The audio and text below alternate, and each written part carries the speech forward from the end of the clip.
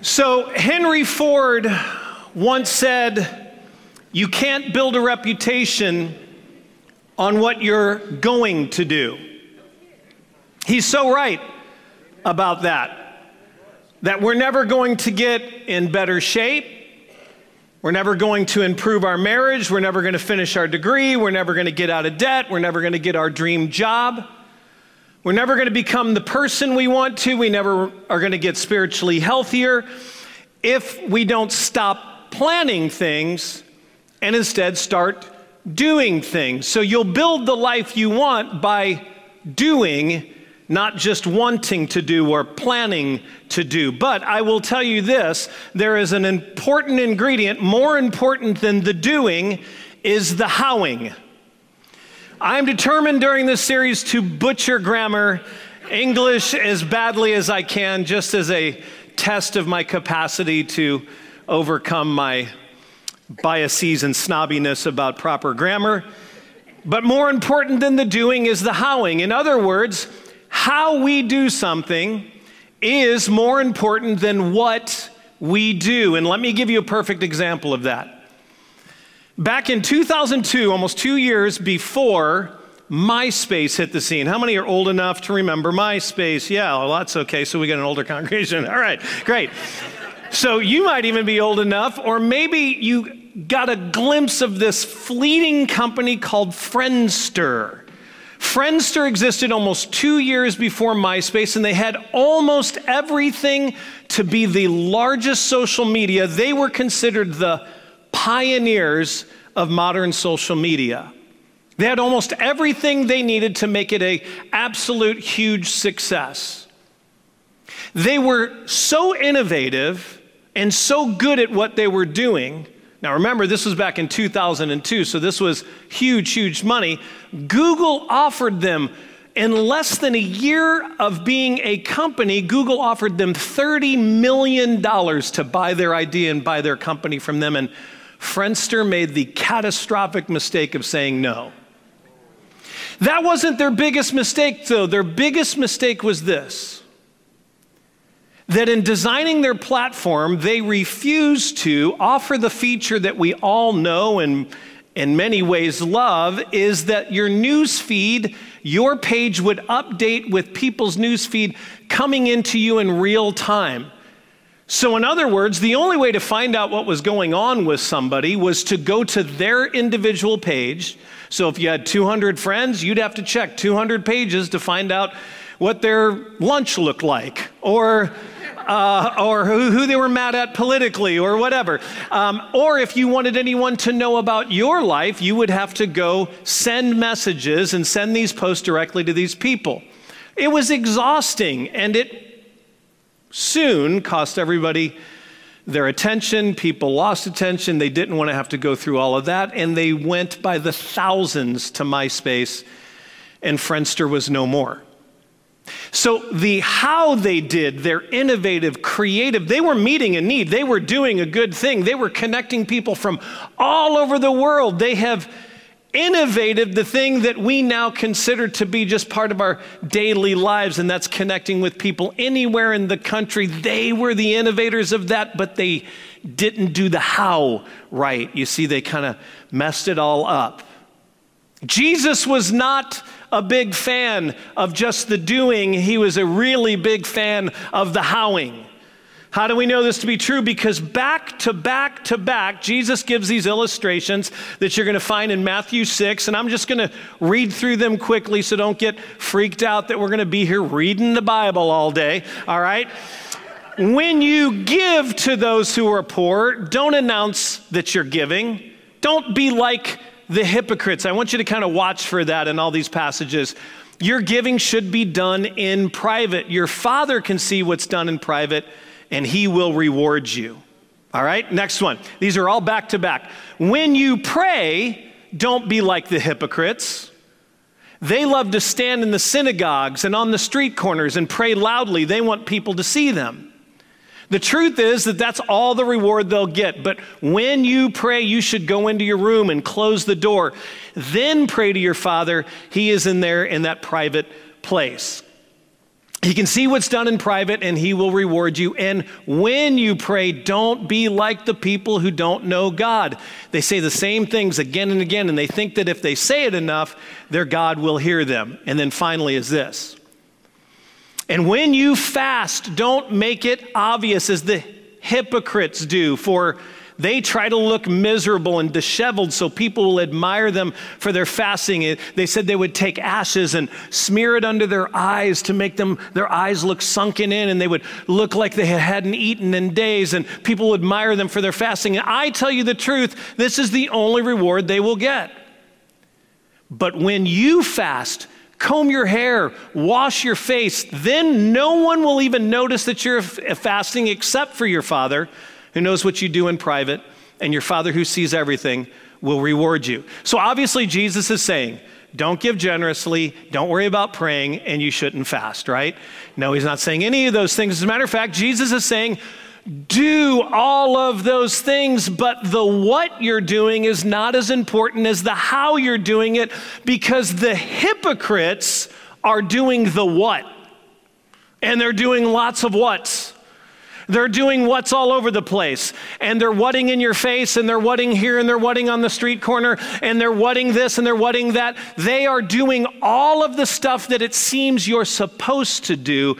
They're just not doing it the way that you're supposed to do it. Jesus said there is more importance in how you do it. In other words, the heart and the intent, the mindset, the character, all that you are should go into all that you do. You and I want to do good things. You and I want to do the right things. You and I should want this year to be full of just doing good things, just doing the right thing. Just get out there and do stuff. But I got to warn you, before you go doing stuff, you've got to get your heart and mind right so that how you do it will make what you do actually matter. Let me say that again. You can do a lot of whats. You're going to get busy. I will tell you that you probably spent 2023 doing tons of whats. And you might ask yourself the question, what did it all add up to? And that might be hard to calculate. So we're going to talk about how to do what you do. Take out your notes if you don't already have them out. We're going to talk about making everything you do matter by doing it the right way. Doing things the right way means I just do everything without, number one, weighing someone's worthiness first. Weighing someone's worthiness first. So listen, you might know someone lazy in your life. And you might even think that you at times have been lazy or ineffective at making any meaningful change in your life. And I'm going to tell you where laziness comes from, or ineffectiveness comes from. It comes from the mindset that what you're doing doesn't have purpose or value, or enough purpose and value to motivate you to get up and do more. As a matter of fact, you might just withdraw from doing anything at all, because if you don't believe that what you can do will actually make a difference, change your life, improve your life, make things better, make anyone else's life better, you just won't do anything at all. But if someone believes that what they do, that their life has a purpose and a meaning, then they believe that every moment matters and you can't afford to waste any moment, right? If you believe that your life has a purpose bigger than maybe what you know, and you belong to something bigger, that you believe that every single moment matters. You can't waste a moment if you believe that you have purpose. That would be wasting it, right? If you're just doing something that doesn't have purpose. Here's the problem, though, with followers of Christ. We sometimes wait to hear our purpose as if God has this mysterious, magical message to give us, this divine calling. And once we know our divine calling, once we have our ministry, then we can get out there and start doing good stuff. And so in effect, we waste a bunch of time waiting for this crazy divine calling, when I have to tell you this, our calling is to do good. To do good things. And you don't even have to really think about what's good. Helping people is always good. Telling the truth is always good. If your wife asks you, does this dress make my butt look big? Then Jesus understands if you lie in that moment. But otherwise, Ephesians 2:10 says this. This is an off morning, so if you're visiting us, please come back, check us out again when I've doubled my Adderall dosage. So, God planned for us to do good things and to live as he always wanted us to live. This is why he sent Christ to make us what we are. Can I tell you, it's so specific. Doing good is so important to God that it literally says that's why Jesus came. To help us live as we should live. How should we live? Living our lives doing good. We have as Christians taken grace, we don't apply it where we should, that grace removes from us the consequence and the fear of sin and what sin can do to us. Instead, we obsess over sin. We obsess over stopping sin. We obsess over not sinning instead of obsessing over being who God wants us to be and doing what God calls us to do. Grace enables you to just be good even though that we are not in ourselves good. Isn't that amazing? Instead, we chase our guilt and we feel bad about the things we do and we think Christianity is about behavior modification. Christianity is about freeing you to be the good that the world desperately needs. But as Christians, we go, well, goodness doesn't get you to heaven. No, it doesn't, but it makes you a Christian. If you're not doing good, you can't possibly be a Christian because that's why Jesus came to liberate us to do good. Amen? James 1:9, thank you for the 6 of you that agreed with me. James 1:19 through 20 says this. My dear friends, you should be quick to listen, slow to speak, or slow to get angry. Because if you're angry, you cannot do any of the good things God wants done. Can I tell you what James is saying right here? He says that genuinely listening, you're going to do one of a couple things. You're going to react emotionally and start arguing. You're going to try to set them straight. You're going to tell them how they're wrong. And he says you should be slow to speak, because none of that will be good or helpful. He says, and then be extra slow. There's another translation that says, you should even be slower to get angry. In other words, can I tell you where anger comes from? Judgment. Anger always comes from judgment. Find me a time when anger didn't come from judgment. Judgment that was a wrong thing, that they did a wrong thing, they said a wrong thing, they acted in a wrong way. Anger always comes from judgment. If you listen to someone and you can't hear the need, you can't hear their desperation crying out, all you can hear is what you need to respond to and argue with, and you're getting angry and judgmental, you can't help them. You can't do good things. So James says, just listen. If you listen hard enough, you're going to hear in them the need to be loved, the need to be appreciated, the need to be affirmed, the need to have a voice, the need to be recognized, the need to know that there's hope for their life. There is a need they're trying to say. They just might not know how to say it. And if we listen, we can help them.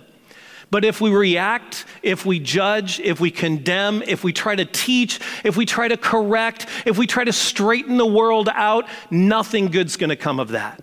Number 2 is this. Doing things the right way means I just do everything without, number 2, wondering about the what if. Most of us fear outright failure in doing the things we do.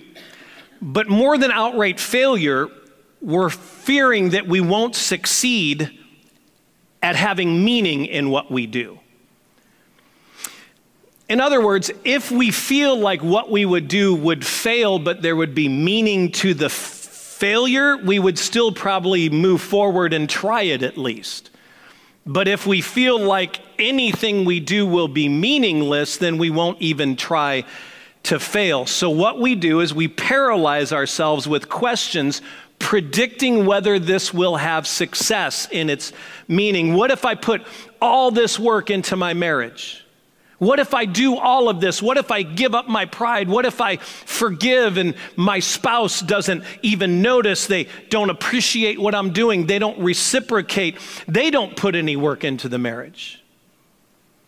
So we talk ourselves into not doing anything. What if I do all these good things for people and they reject my kindness? Or worse yet, they accuse me of being a hypocrite, a goody two-shoes, self-righteous. You go around doing all this good stuff. You're not that good. You're not any better than me. What if I become really generous and I just give where there's need? Every time there's an opportunity, I give. I give to people in need. I give to the church when there's a need. I give. And then something catastrophic happens in my life. And there's nothing there for me. What if people start walking all over me and taking advantage of me because I'm just out doing good and they confuse good for weakness? What if I'm busy doing all of these things and I miss the more important things I'm supposed to be doing? What if I do this once and everyone will expect me to just keep doing it again and again and again? If I help this person, then they're going to expect me to help next time and next time and next time. Early in ministry, I got sort of trapped in that mindset. People would come to the church and ask for help. And it would be kind of a one-off where it was a pretty big thing and it was a pretty big expense. And I just had a rule. I'd say, no, I'd tell the staff, no, we can't do that. Because if we do it for them, then honestly, we're going to have to do it for everyone that asks. Who said so? Who said that if you do one thing for one person, you're now obligated to do that for everybody? I love what Andy Stanley said. He said, do for one what you wish you could do for everyone. I love that. It liberated me to start helping people. We can't always do the same thing for everyone, but when there's a need in front of me, I can just respond to that need. If we're able, we will help that need. And if there's another need that's similar to that, I just say, oh my gosh, I wish we could help. Is there something else we can do? I want to help in this situation. I can't give you this, but we could certainly give you that. You just do what you can in the moment. And I love this passage when Jesus said this in Matthew 6:34. Give your entire attention to what God's doing right now. And don't get worked up about what may or may not happen tomorrow. God will help you deal with whatever hard things come up when the time comes. I love that. Just the good thing right in front of you. Just do it. Just do it. Just don't even think about it. Can I tell you, I give you permission not to even pray about it. God's like, you're asking me if you should help them? A bus ran over their leg. Pull them out of, yes, you don't have to pray, Father. Is this a ministry you've called me to? I'm not really I don't know how to have medical training, Lord. I consider myself more of a singer. God, if there's a singing, should I sing to them, Lord? Just freaking help. Do good. I've told you about, I don't know why this happens to me. Medical emergencies always happen around me. As a staff, we've taken CPR. Can I tell you I remember that much of it? Staying alive, that part I remember. Staying alive, right? That's it. So if they want me to sing to them and do heart compressions, I can do that. This big old boy in Teriyaki Domo, Lisa and I are eating, he's walking with a cane. The guy's like 6'9" and 450 pounds, and he just goes, and he crashes and falls on the ground. I start taking his pulse. I'm yelling for people to call 911. I'm talking to him. I turn him over to the paramedics when they get there, like I'm Quincy MD, like I'm a doctor. A lady was choking. I was meeting with someone in the church over at Beach Hut Deli. She's like, tiny little lady, I just start giving her the Heimlich maneuver. I was like, I think I'm doing it right. Like for the first 30 seconds, I was not doing it right because nothing was coming out. And then I just did. That's not my ministry. This is. But what if I was like, Lord, I don't feel like it's working within my giftings. Would it be okay if it's not a good season for me, God? Number 3, doing things the right way means I just do everything without waiting around for my trophies. So I always laugh a little bit when I hear people mock Gen Z and millennials for being a participation trophy generation. Because I'm like, where do you think they came from? They didn't hatch in a lab somewhere. We raised them. I have kids that are both Gen Z and millennials. If they are trophy participation kids, then that's because I wanted them to be rewarded for doing the bare minimum. I didn't want them to keep score in soccer because I wanted them to feel good that everybody's a winner on the soccer field.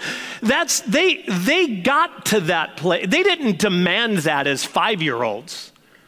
They didn't unionize and come together and demand ribbons and trophies for everything they did. They had parents who wanted them to be rewarded for doing nothing at all. So when we mock that, we mock ourselves, really. Psychologists say it's because we were raised by parents who maybe weren't generous enough with praise and with reward and with letting us know we did a good job. So we swung the pendulum the wrong way and got a little overzealous about our kids being rewarded, even when they hadn't done anything to be rewarded for. It's not right to get rewarded for doing nothing at all. As a matter of fact, I would say that there's a real problem when we want to be rewarded for the things we deserve to be rewarded for by forcing people to reward us when we don't deserve to be rewarded. In other words, there's times when we should be praised and times when we shouldn't. But if we use praise and reward and our trophies, whatever they look like, to be our motivator, then we'll only do good things if we know we're going to get something out of it. And that's not doing good at all. Jesus confronted that drive in us that makes us want a reward for simply being who we're already supposed to be. You see, you shouldn't get rewarded for having good character and being a good person and doing what's generally accepted as good. That's just being decent. That's just being who God called you to be. And when you are good, which seems to be the exception to the rule today. When you are good, anytime you are good, God always sees it. And can I tell you this? God's an excellent scorekeeper, better than people are. So when your spouse doesn't thank you, when your kids don't thank you, when the people you help don't thank you, can I tell you that God will reward you for the good that you do? Listen to what it says in Luke 14:12 through 14. He was telling this to a Pharisee who had hosted a dinner, and people were clamoring to get to the front of the table where the Pharisee sat, the host, and Jesus sat, the guest of honor. People were trying to push their way and put themselves in seats near them. When you host a dinner or a banquet, don't invite your friends, your brothers, your relatives, or your rich neighbors. If you do, they might invite you to a party of their own, and you'll be repaid for your kindness. In other words, you'll be in the seat of honor then. Instead, invite the poor, the amputees, the cripples, the blind. Then you'll be blessed because they can never repay you. Your reward will come from God at the resurrection of the just and the good. Jesus says, go out of your way to be kind to those who cannot repay the kindness. Go out of your way to do good for those who don't have the capacity or the finances or the opportunity to do good for you. Do it because that helps you flex your good muscle with no reward anticipated. And then can I tell you, then you'll be able to at any time with any person be good without the anticipation of something in response. without something being given back to you, without something being put into your life that reminds you you did well. Fourth and finally is this. Doing good things the right way means I just do everything without worrying if my motives are perfect. So I just told you about how you need to make sure your motives are right. But that can get in our heads. I once heard someone say that everything we do is selfish, even the things that seem unselfish. We give to someone in need because we wanted to help them. We wanted to give them something to meet their need. Maybe we wanted the feeling of knowing that we did a good thing. We wanted it though. That's the key, is even when we're doing something that's seemingly unselfish, it is to satisfy a want in our own life. That's self-serving, not selfless. I see the logic. But if we think about that every time we're getting ready to do something, then we think we're never able to do good without it serving us in some way. Listen, I've had people tell me, Pastor, I got to ask you, I've been praying and I feel like God's telling me I should start trusting him more with finances, and I haven't been tithing. I want to start tithing. I just want to make sure that's from the Lord and not just me. And I'm like, you think you want to get, you want to? Or you think the devil's whispering in your ear? Give more, give tithe, give more to the church. That's not you. That's not selfishness. Selfishness wants to keep, selfishness wants to hoard, selfishness wants to protect, selfishness wants to take. When you're motivated to do a good thing, when you're motivated to be selfless, when you're motivated to be generous, when you're motivated to be helpful, can I tell you that that's typically not coming from your selfish flesh? That's the goodness of God being expressed. That's what you were created for. That's how you were created. Sin, which is missing the mark. That's all it means. That's all sin is just missing the intended path. Sin interferes by moving us off in distracted ways, at distracted moments, losing our focus on what we were created to do, what we're capable of doing without changing anything about ourselves. You don't have to become more righteous and more holy and all these things we put on ourselves to make ourselves feel like we're closer to God. You know what makes us closer to him? Being like him. And you know what he wants us to be like? I just read the passage. Jesus came so that we could do good for each other, for others, and not for the people that are most likely to recognize it, pat us on the back, thank us for it, realize how good we are for doing it, but the people who are least likely, for the people who are least deserving, for the people who make us angry and the people who we don't understand and the people who maybe we wouldn't feel comfortable with them, having them in our home for Thanksgiving dinner, for the people that challenge our thinking, for the people that don't vote the way we vote, for the people that don't dress the way we dress or identify the way we identify. That's who Jesus came for. That's who Jesus spent time with.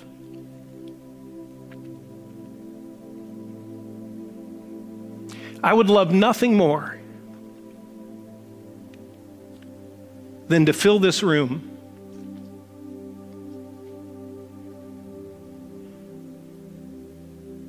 with those who have been marginalized and wounded and rejected. The people that Jesus described that we should be inviting to our banquets. This is our banquet. This is where we feed and give. This is where we pour out and we love. This is where we connect. This is the banquet where we go out and we do good for those who will never be able to pay us back. Those who might not even know what good looks like or sounds like or feels like because they've never experienced it, without some sort of manipulation attached to it, without sort of judgment attached to it, without expectation attached to it. I would love for the Pharisees of today to walk in here on any given Sunday and say, why does your church hang out with such scum? So many notorious sinners. And for us to proudly and confidently say, oh, this is who we're here for. This is what we do. This is what Summit exists for. You're all good. You've got Jesus all over you. Seems like you're righteous, on your way to heaven. Good for you. You're probably not going to feel welcome here. This is a place for the broken, for the needy, for the weary, for the abused, for the neglected, for the rejected. This is a place for those who have screwed up and don't know how to start over.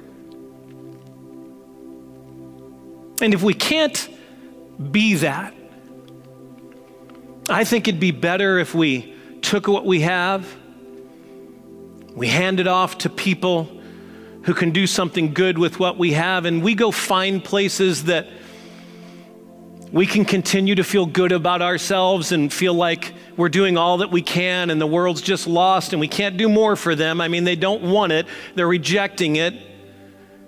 Clearly, they're not electing the right presidents, and so if they don't do that, how can Jesus ever come back? I mean, my God, we got to get the right person in office or the world won't be saved. But I don't think that's who we are. I don't think that that's what anyone wants. I think that, like me, you want this next year to be marked by not the goodness the church, capital C, does, but the church does.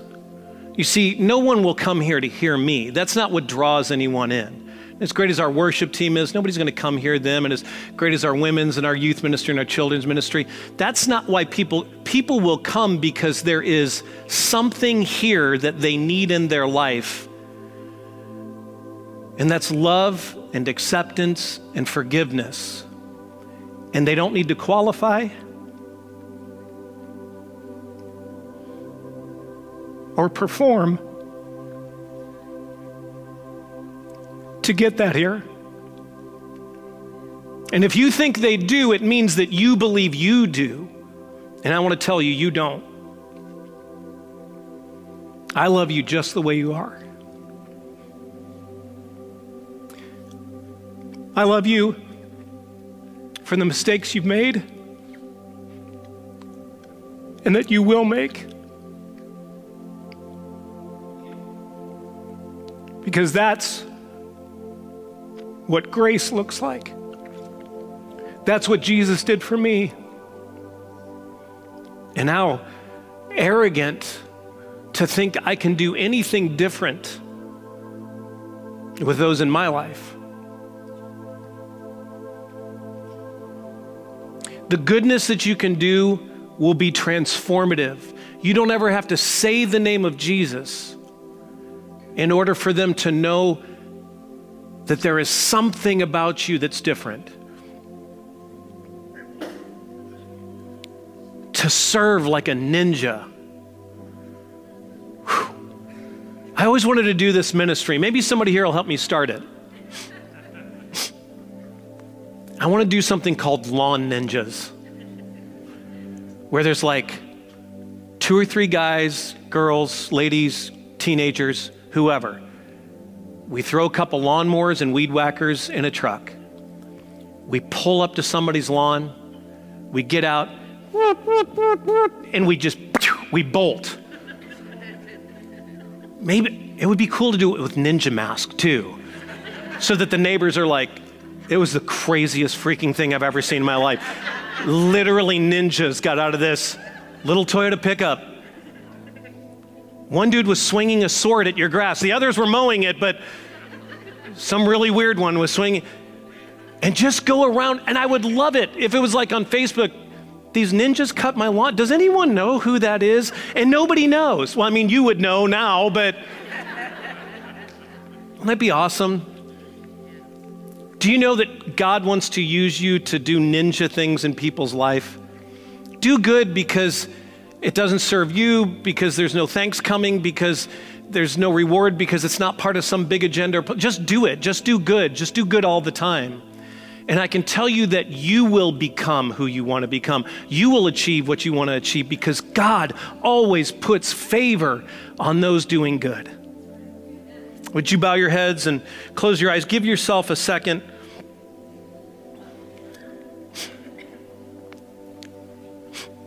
As you're in this prayerful moment, I want to close with this passage that Paul said to a church in which people in the church, troublemakers, were judging him, saying that he had poor motives. And this is what he said: "As for me, it matters very little how I might be evaluated by you, or actually by any human authority. I don't even trust my own judgment at this point. In other words, I don't judge myself either. My conscience is clear, but that doesn't even prove I'm right, because it's the Lord himself who will examine me and decide. So for you, don't make judgments about anyone ahead of time, meaning before the Lord returns. For he will bring out our darkest secrets to light and will reveal our private motives. Then God will give each one whatever praise is due." And that was Paul's way of saying, those who are judging are usually the ones who need to worry most about God revealing their secrets. But those who are just doing good, God will reveal their motives, that it was just to do good. And then he'll hand out the praise that's due. Can I tell you that the thing you need to worry least about is what your motives are in doing the things you do? I promise, if you're doing good, you're just out doing good, you don't need to worry about what other people think. You don't need to quit. You're going to be wrong about your motives. The Bible says the heart is the most deceitful thing there is. You don't know. You can't even judge yourself. Only God will judge. So just get busy doing what he said to do. Do good in the lives of people. Do it when they see it. Do it when they don't see it. Do it when you'll get thanks. Do it when you won't. Do it for the poor. Do it for the rich. Do good all the time, every time. Just do it. You will be amazed at the difference it will make in your life. The howing is always more important than the doing. Do it because you know this is how God created you to live. There's a lot of other things you could be doing. None of them will matter as much as doing good. Christ Jesus, I pray for every person in this room, whether they are yet in a relationship with you or not, that they know, leaving here with absolute confidence, they were created for a purpose and a calling, and that calling is to live exactly as you've created them to live, to do good. And goodness is not judged by me, it's not judged by them, it's not judged by people in their life, it's judged only by you. And you want us to succeed at doing good. And so you'll give us opportunity, and you'll give us favor, and you'll give us blessing, and you'll give us moments that we just know we're supposed to act unprepared, unqualified, unrehearsed. We just have to do good. It's going to be scary and intimidating, and it might go horribly wrong by human standards. They might reject it or yell at us. Well, we walk away and we go, wow, I was obedient. I did good. That felt amazing. Thank you, God. Give us those opportunities. Trust us with those opportunities. Let us be good for you so that we can meet the need of goodness in people's lives, so that what people so desperately need that they're not getting, that we can be ambassadors of that goodness, that grace, that mercy, that kindness, that loving, tender heart that you demonstrated all through your ministry and your work on the cross. And that's my prayer for every single person. In Jesus' name, amen.